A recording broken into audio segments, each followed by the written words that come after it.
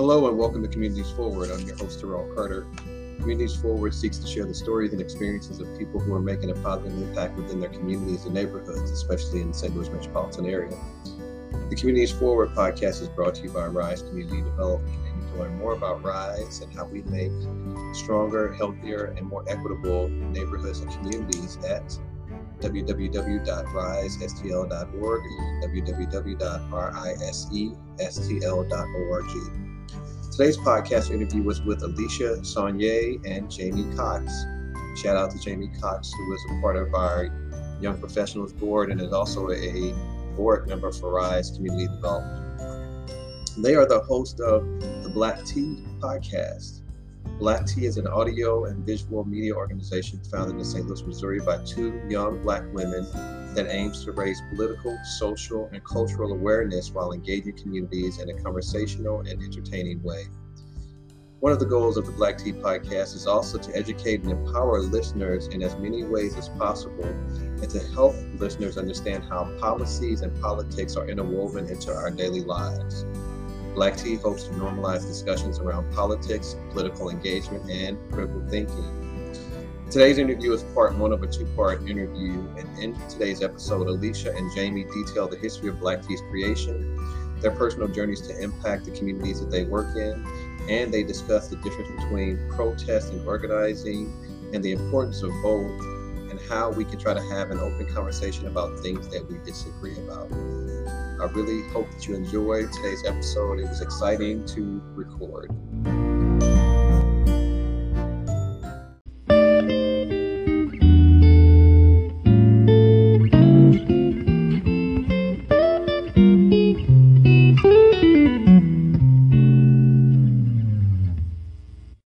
Hello and welcome to Communities Forward.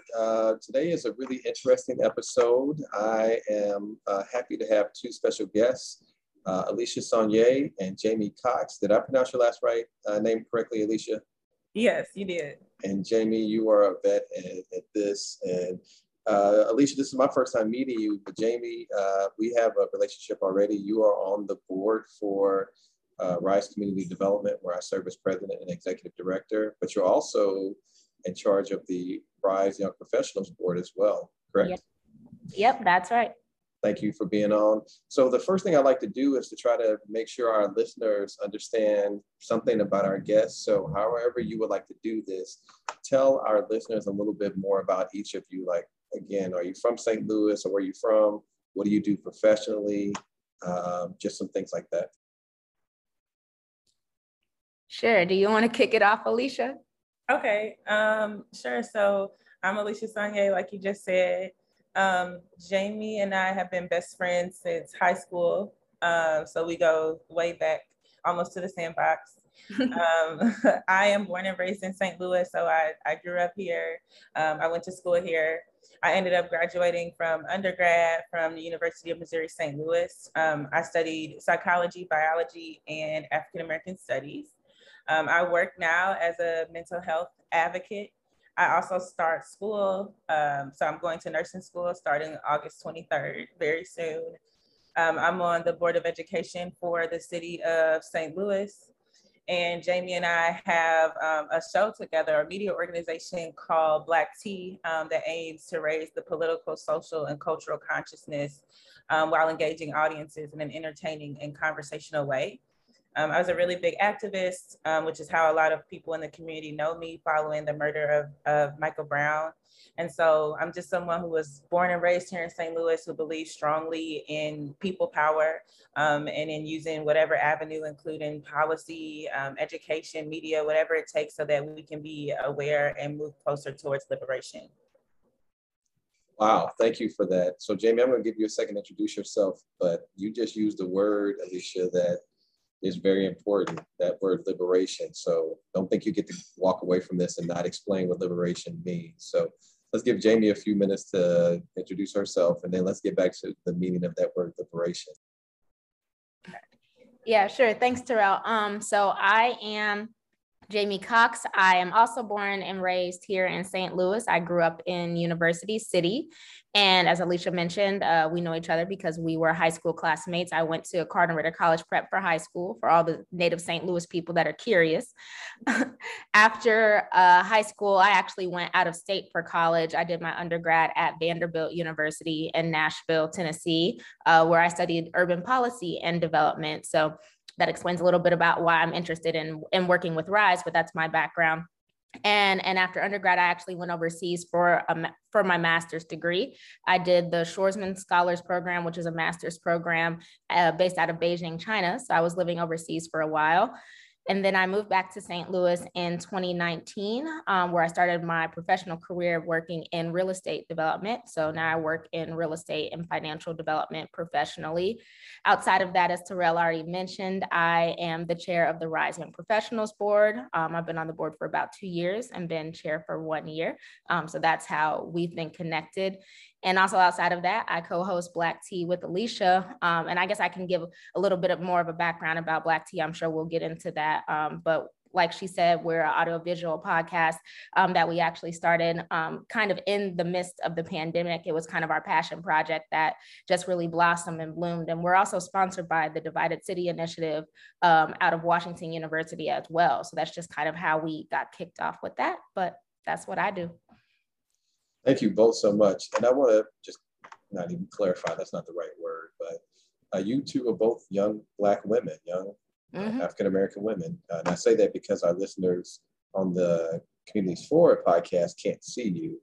But I think that's important for us to mention that. So we're going to get back to the liberation question in just a second, Alicia. I want to ask Jamie, so Beijing, China, what was that like as a young Black woman? And again, I'm not trying to put your ages out there, and I don't say that disrespectfully, but a young Black woman who was working on her graduate degree. What was that like to be in Beijing, China? It was very interesting for me. So to give everybody a little context, I'd always had an interest in China. Chinese was my minor language in undergrad. And so I'd studied Chinese, and that was one of the reasons why I wanted to spend more time in the country just to practice my language. But it was a really interesting experience. Terrell, to your point, being young, being Black, being in a country where a lot of people just aren't exposed to people of different races and ethnicities and backgrounds in general, because it's a very homogenous country. And so that was something that I think really pushed me out of my comfort zone, being in a place, even in the United States, you know, we are considered to be Black people minorities, but being in a place where you are a true minority, as you may go a couple of days without seeing another person that looks and sounds like and speaks the same language as you. So it was definitely an eye-opening experience for me to kind of be really out of my comfort zone, and also pushing the boundaries of what my comfort zone even is, as I had understood it up to that point. So yeah, it was great, but I had a great time. I learned a lot, ate a lot of great food, and I'm really grateful that that's something I got to do in my life. Thank you. So I'm going to ask one more question just specifically about this. So I have a radio program that I co-host with another gentleman who actually, at a certain point in his life, he made a snap decision and decided to go to Japan.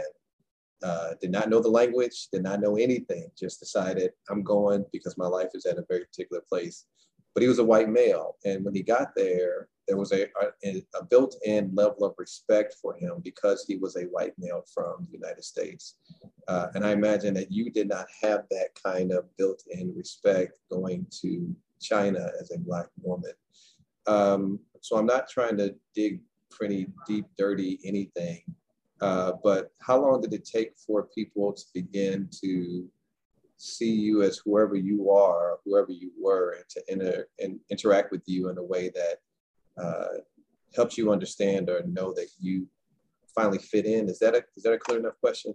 Oh yeah, I definitely get where you're going with that, and you're absolutely right that experience is different just because there are, you know, the global standards that we have in society, and the definitions of, you know, whiteness to people of color. It spans, you know, definitely things outside of the United States. So the same sort of I won't say purely discriminatory, but the same sort of biases that you would face here, you also face there, being different between a white man and a Black woman. So that's definitely something I I had to grapple with. I'll tell a quick anecdotal story because I think this is important context. I went to school in Beijing, which is the capital. And so there people are a lot more exposed, a lot more accustomed to seeing students from a variety of country coming to live in the country for a while.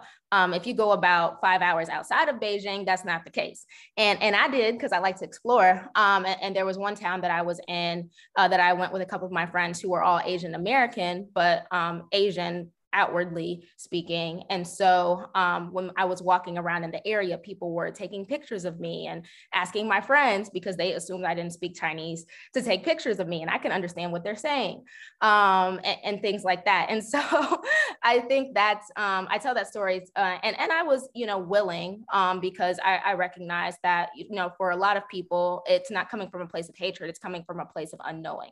And I wanted to be, a positive first experience, if I am their first experience of someone who is Black of the diaspora, outwardly speaking, with them. So yeah, I think my experience is definitely different than a lot of people, especially now in today's age. A lot of Asian people are used to seeing white people either in person or in the movies, but may not be used to seeing Black people. So yeah, that's something that I face, but I wasn't necessarily too uncomfortable with, just because I was able to sympathize with maybe why they acted that way. How huge was the level of shock when they heard you speak as Mandarin, correct? Mm-hmm. How huge or how large was the level of shock the first time they heard you speak Mandarin, or go, wait a minute, I can understand what you're saying, ma'am, sir? Oh, I wish I could describe the look on the faces, because it was priceless. It was absolutely priceless. And so I've traveled overseas a couple of times. It's usually for me to go teach indigenous leaders or to do some consulting, like with a religious organization or religious school. But I went to Bucharest, Romania for a week. Same thing happened. I was in a restaurant with a white man and then an indigenous person, and people were gathered outside the restaurant pointing at me like, wait a minute, there goes a Black, and I couldn't understand what they were saying, but it became very apparent that like there is a real live Black person sitting in that restaurant. And so it was just funny. And then another time we went to Myanmar, to Burma, and it was me and another African-American female. And we were there for a week, and probably the third or fourth day in, we were at a mall or a shopping area, and we're walking, and all of a sudden another Black woman comes around the corner, and we all looked at each other like, what are you doing here? What are you doing here? Like, wait a minute, we thought we were the only ones, and she walked away pretty quickly after that. But anyway, it was just pretty funny. Thank you for those stories. Thank you for sharing that information. Alicia, or either one of you, actually, you used the word liberation earlier. That is a jam-packed word. Explain what Black tea is, and how does liberation play into whatever the purpose is of Black tea? So Black tea came about because during the pandemic, and I think it was during like August of 2020. I was moving. So I was moving to a new apartment, but I had like a week before my lease was up. So Jamie was kind enough to let me like crash at her place with her for the week while I was in transition. And so like, Jamie had returned to St. Louis recently, and it was our first time kind of like sharing space that long. We were both, it was a pandemic, so we were both like working from home. We would get up, it was like a sisterhood sleepover all week long. We would get up and have Starbucks every day and like, what we having for dinner tonight? And it was just really interesting to see the differences between like those sleepovers versus the ones that we had in high school. But what's really interesting about me and Jamie's relationship was even when we went to college, so everything happened with Michael Brown in 2014. And I got very highly involved. I co-founded an organization called TribeX. I did some of the first die-ins of the movement. I led an occupation at St. Louis University's campus with 2,000 members that led to them signing the Clock Tower Accords, and just really started thinking about, I think at Cardinal Ritter, what's interesting about going to a Black private high school is that actually you have classes towards leadership that are basically like African-American studies, where you really begin to think about your place in America as a Black person. And then I think for us as a Black woman and what that means. And so when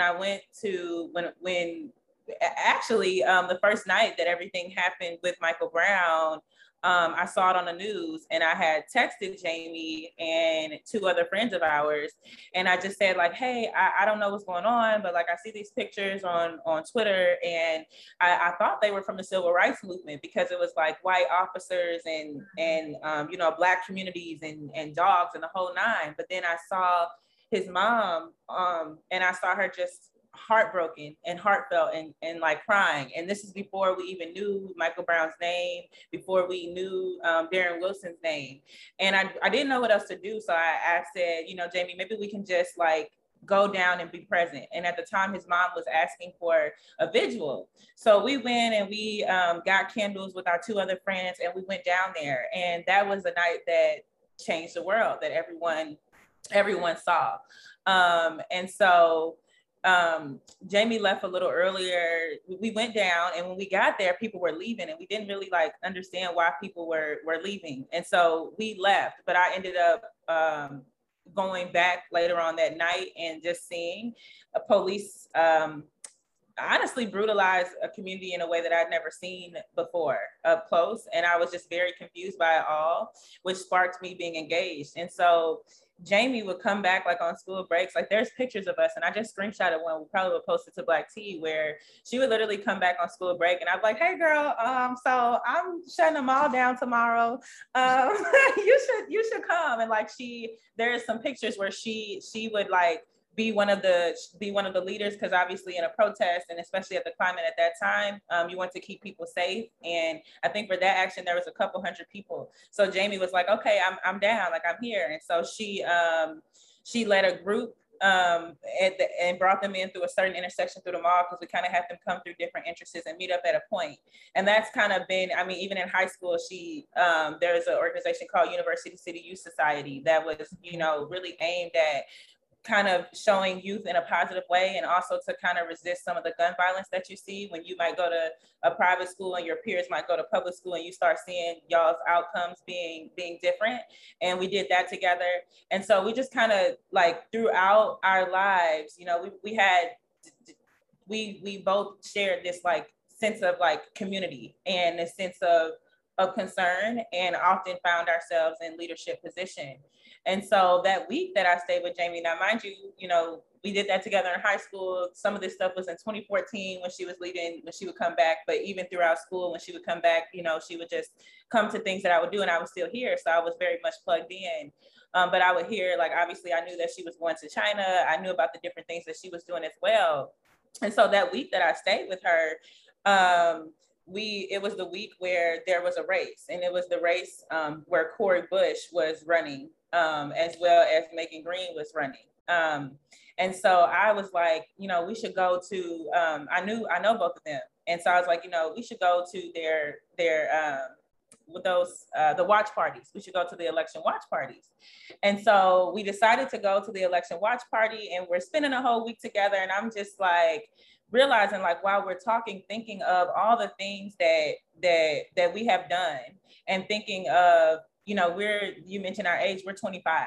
At that point, I think we were 24, and just realizing, like, and I think something that we've both known for a long time since high school is like, we have always very much kind of been the type of folks to be in leadership, and have always been intentional about including community in it. And what's very interesting about like our going to college and our collegiate paths is, I think like I did it from a very like grassroots perspective, a crash course in grassroots. And I studied psychology, and, you know, I'm going back to hopefully be a psychiatric nurse practitioner and mental health. But then Jamie is like real estate development, and it's like going to China to get her master's, and is, you know, just, so it was like we were both highly involved, but we saw them take different paths, but it kind of plugged us into different groups and different circles, and realizing like how important it is that there's a collaboration there.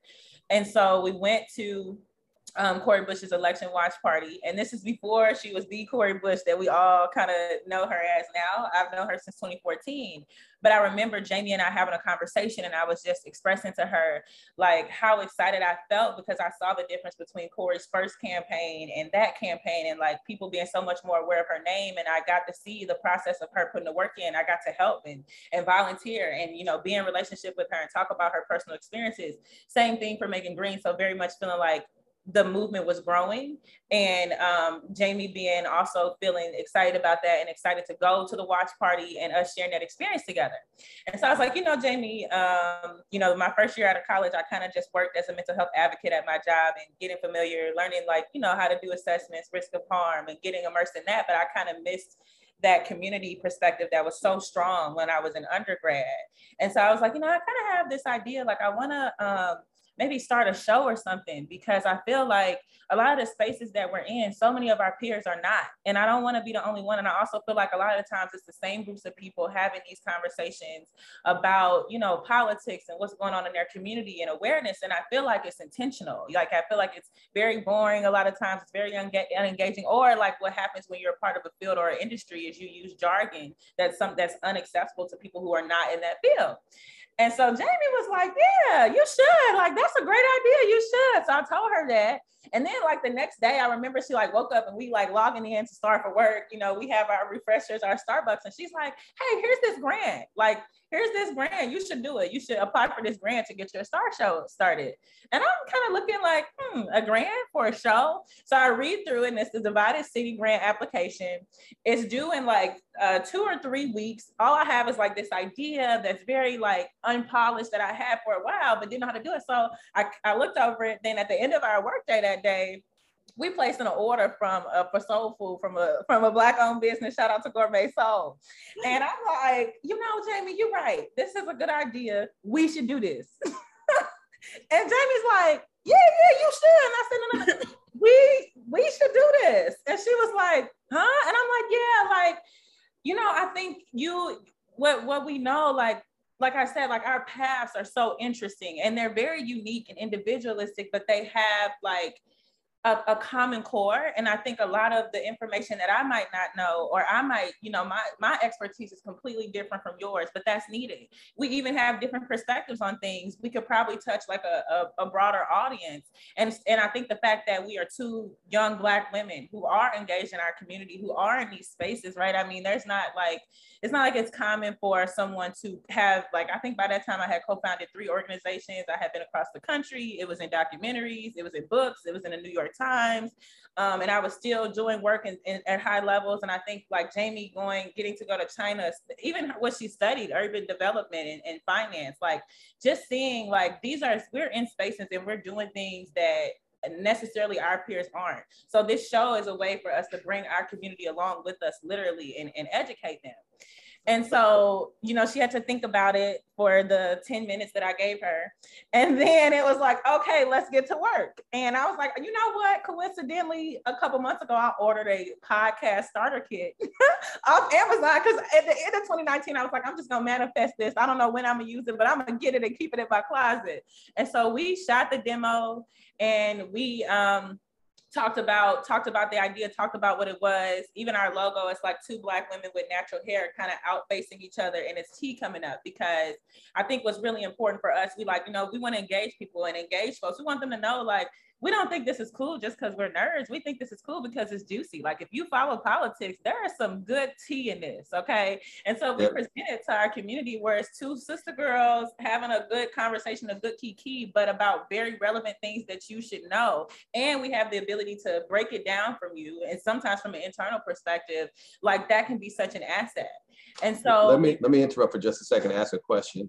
So how, because both of you are so professional or involved in such professional worlds, how has the professional world responded to what you two are doing? So you've talked about the basis of this, or the foundation of this has been, you know, what happened with Michael Brown. And I think that many of us responded in particular ways. So like my best-selling book, or my most impactful book, was begun because of what happened with Michael Brown, but not just because of Michael Brown, but because of how, so I'm a Christian, doesn't matter. The big point though is the world that I operate in, that I write for, is to challenge Christians to see everybody as equal. And when Michael Brown happened, in the world that I operate in, there were a lot of white Christians who were asking me, oh, well, why are so many Black people so angry? Why can't Black people just do what they're asked to do? Why do they have to fight against the police so often? Why do you always have to make, it's like, wait a minute, you don't even understand the history of what's going on. You only see it from one perspective.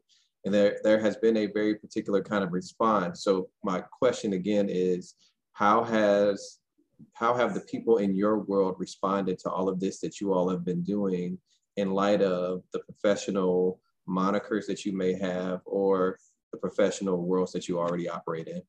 And that's for either one of you to answer.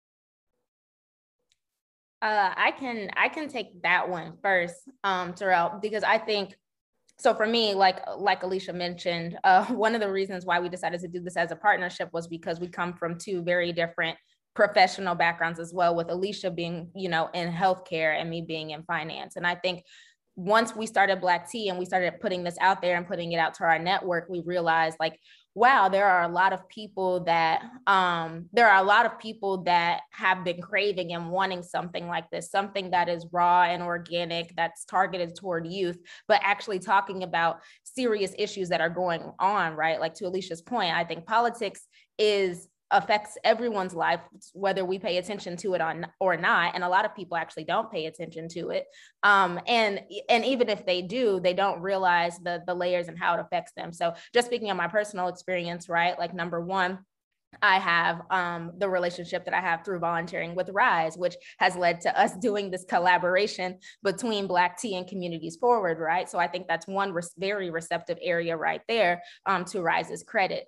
Outside of that, I work with a group of young women called Vixens with Vision, which is a women's entrepreneurship startership club, right, for women in finance and business. And so I brought Black Tea to them, and I talked about the things that I'm doing and just the outpouring of support that I've gotten from listeners that are part of my entrepreneurship club, to ideas like, hey, the next place you should take this is Cortex. The next place you should take this is Venture Cafe, like, and tell people about this and spread the word. I think people are very, very willing to support people that once you put out an idea, they'll say, hey, yeah, I'm down to help you. To your point about the nuance of the things that we talk about on the show, I think that's another reason why people have been so receptive and so willing to listen to it, just because of the things that we're seeing. We started this show, Alicia told our story about our passions forward coming out of the things that have happened with St. Louis and Mike Brown. Then you see, we start the show 6 months later, George Floyd happens, right? Like, we're not just talking about St. Louis politics, we're talking about real things that affect particularly the Black community. And with all the focus that has been put on, especially in the private sector, racial equity and the racial equity summit that just happened in St. Louis 3 weeks ago, everybody's starting to talk about what is this idea of equality and equity, and how do you bridge the divided city, right? The grant that we're sponsored by. So a lot of people are asking questions, but they don't know where to get information from. And we are wanting to be that source of information for people. And I think that's why people have been so responsive. Alicia, I'm sorry for interrupting you, but what did you want to say related to this, or to the question I asked as well? I just think as far as responses, I think I've seen a transition in it. Like, in 2014, when I started getting very heavily involved, the responses to what I was doing sometimes were, some were negative, right? But even internally in our community, they might have been negative, but it was coming from a concern of safety or a concern of, will you be able to get a job? Like, if someone goes and search your name and it comes up that you're like, yeah, you're on the front of the New York Times or you're an American, but it's like super duper pro-Black and in favor of your community, there is a fear that might lead to you not getting certain professional and academic opportunities.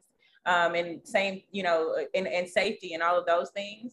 But then I think what you see over time, like by the time we got to the point where we were doing Black Tea, that's something that people are open to and are more welcome to. There's more of a positive sense of reception. I think we've shown over time, like what it means to be a protester and an organizer, and that it doesn't mean sometimes what the media was trying to tell you in 2014, like, oh, they don't have jobs, they're not in school, they're not anything productive. Some organizers are actually like very key scholars. They're very intelligent. Like, they're thinking about policy and they're reimagining and re-envisioning the world that doesn't even exist. And so I feel like I've seen, like, now with Black Tea, by the time I was doing Black Tea, it was met with very positive reception. I think the fact that we got the support from WashU was a big sign of that. They had 82 people apply and pick 5 projects, and picked our project out of 5. So I think that says a lot about what it is. But I also will say that I think that our level of privilege helps make it something that is more digestible for people. So, like, you might be closed off to a conversation about defunding the police, but if you're having it with, yes, 2 young Black women, but 2 young Black women that have shown to have a certain capacity of leadership, that have this degree and that degree and are still pursuing those accolades, you're people of broader audiences, white, Black, all, are a lot of times a lot more digestible to those conversations, which is why I think it's important that we are having and we are leading them. Thank you. Thank you for explaining what you meant by level of privilege. I want to ask another question that, so I'm not assuming that our listeners don't know this, but I want to make sure that they hear it from your lips. Why protest? Again, I asked the question because the group that I predominantly interact with professionally and, spiritually, whatever it is, are people who, they would not like the word privilege. They would not consider themselves to be privileged, and that they have worked as hard as anyone else, which, again, I'm not questioning that, but they don't understand the idea or the need or the desire to protest. Why? And I recognize that you all do more than just protest, but why is protest such an important part of what you all do, or what is needed in order to bring light to certain circumstances? So I think the way that I like to explain privilege is when it's kind of a new concept or a new idea to people, or someone's being very offensive, like, as being someone who identifies with the Christian religion, I think that comes with a certain sense of privilege, right? You don't even think about it, but on Christmas, you often will get the day off of work, or you get time to be with your family. A lot of the holidays that you celebrate are recognized within institutions, educational and otherwise, where you get that time off to be with your family. But if I was a part of a different religion that wasn't Christian, then, like Ramadan, for example, like being on the board of education, I think about how we have students that are not eating up from sun up to sundown, but they're in settings that maybe don't acknowledge that all the time, or it's just different. It's not recognized the same way in mainstream. And so privilege is not like a matter of, the idea of privilege is that it's something that you can't work for, right? So it's something that you just kind of benefit from throughout your life. And because it's a privilege, you might not think of it. So for a long time, I never really even thought of how being a Christian might impact me until my first year of college, where I had a roommate who actually was very, she was on my floor and she studied Buddhism, and she needed time to go pray at certain times, and just different accommodations that she needed for her religion that she had to get extra approvals from, or sometimes would get penalized for, but needed to go practice her religion.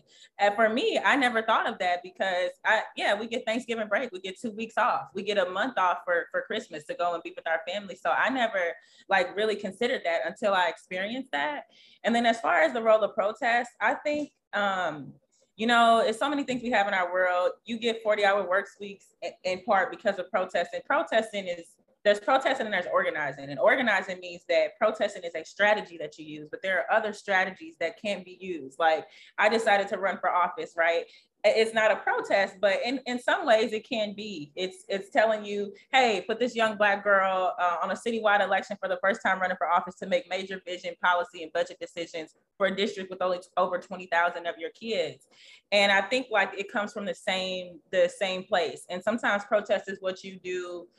It can be because you're just angry, and it doesn't always have to be strategic. It doesn't have to be, methodology could be in response. But what I found is the longer that I participated, and as I made that transition to an organizer, I did start thinking more strategically. And so like, why protest? I think protesting is a way, one, to get people's attention. If we did not have the protests that happened in 2014, you might not have your book we might not have Black tea. We might not have some of the companies and organizations that we do passing policies that like acknowledge Juneteenth as a day off, or the Crown Act that's making its way around the country where it's making it okay for you to wear, for African Americans or people of color to wear their natural hair to work and not face penalization. So protest is often the first. I'm sorry for interrupting, but our listeners cannot see the look of disappointment on my face, and I'm shaking my head that is still even a thing where Black women cannot go to work, not just Black women, but people of whatever descent whose hair is not the traditional whatever, still are penalized.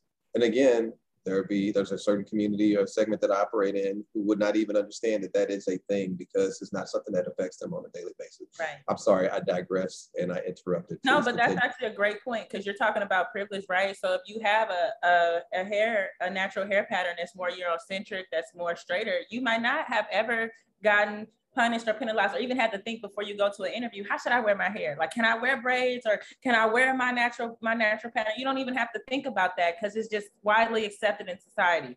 If you don't, though, if you have a kinkier pattern or less Eurocentric pattern, that's something that you might have to think about before you go to an interview or before you go into work. Like, are people going to ask to touch my hair? Are people going to, make statements that might be offensive, even if they don't mean it? And that's kind of like what privilege is. And it's like, why protest? Well, because in 2021, we are still having a conversation around things like, is it okay for you to wear the pattern that you were born with of your hair, to wear that to work? And is that unprofessional? And not only is it not unprofessional, it doesn't have any indication of what type of person I am, or my level of education, or my political standing, or my economic standing, or any of those other things as well.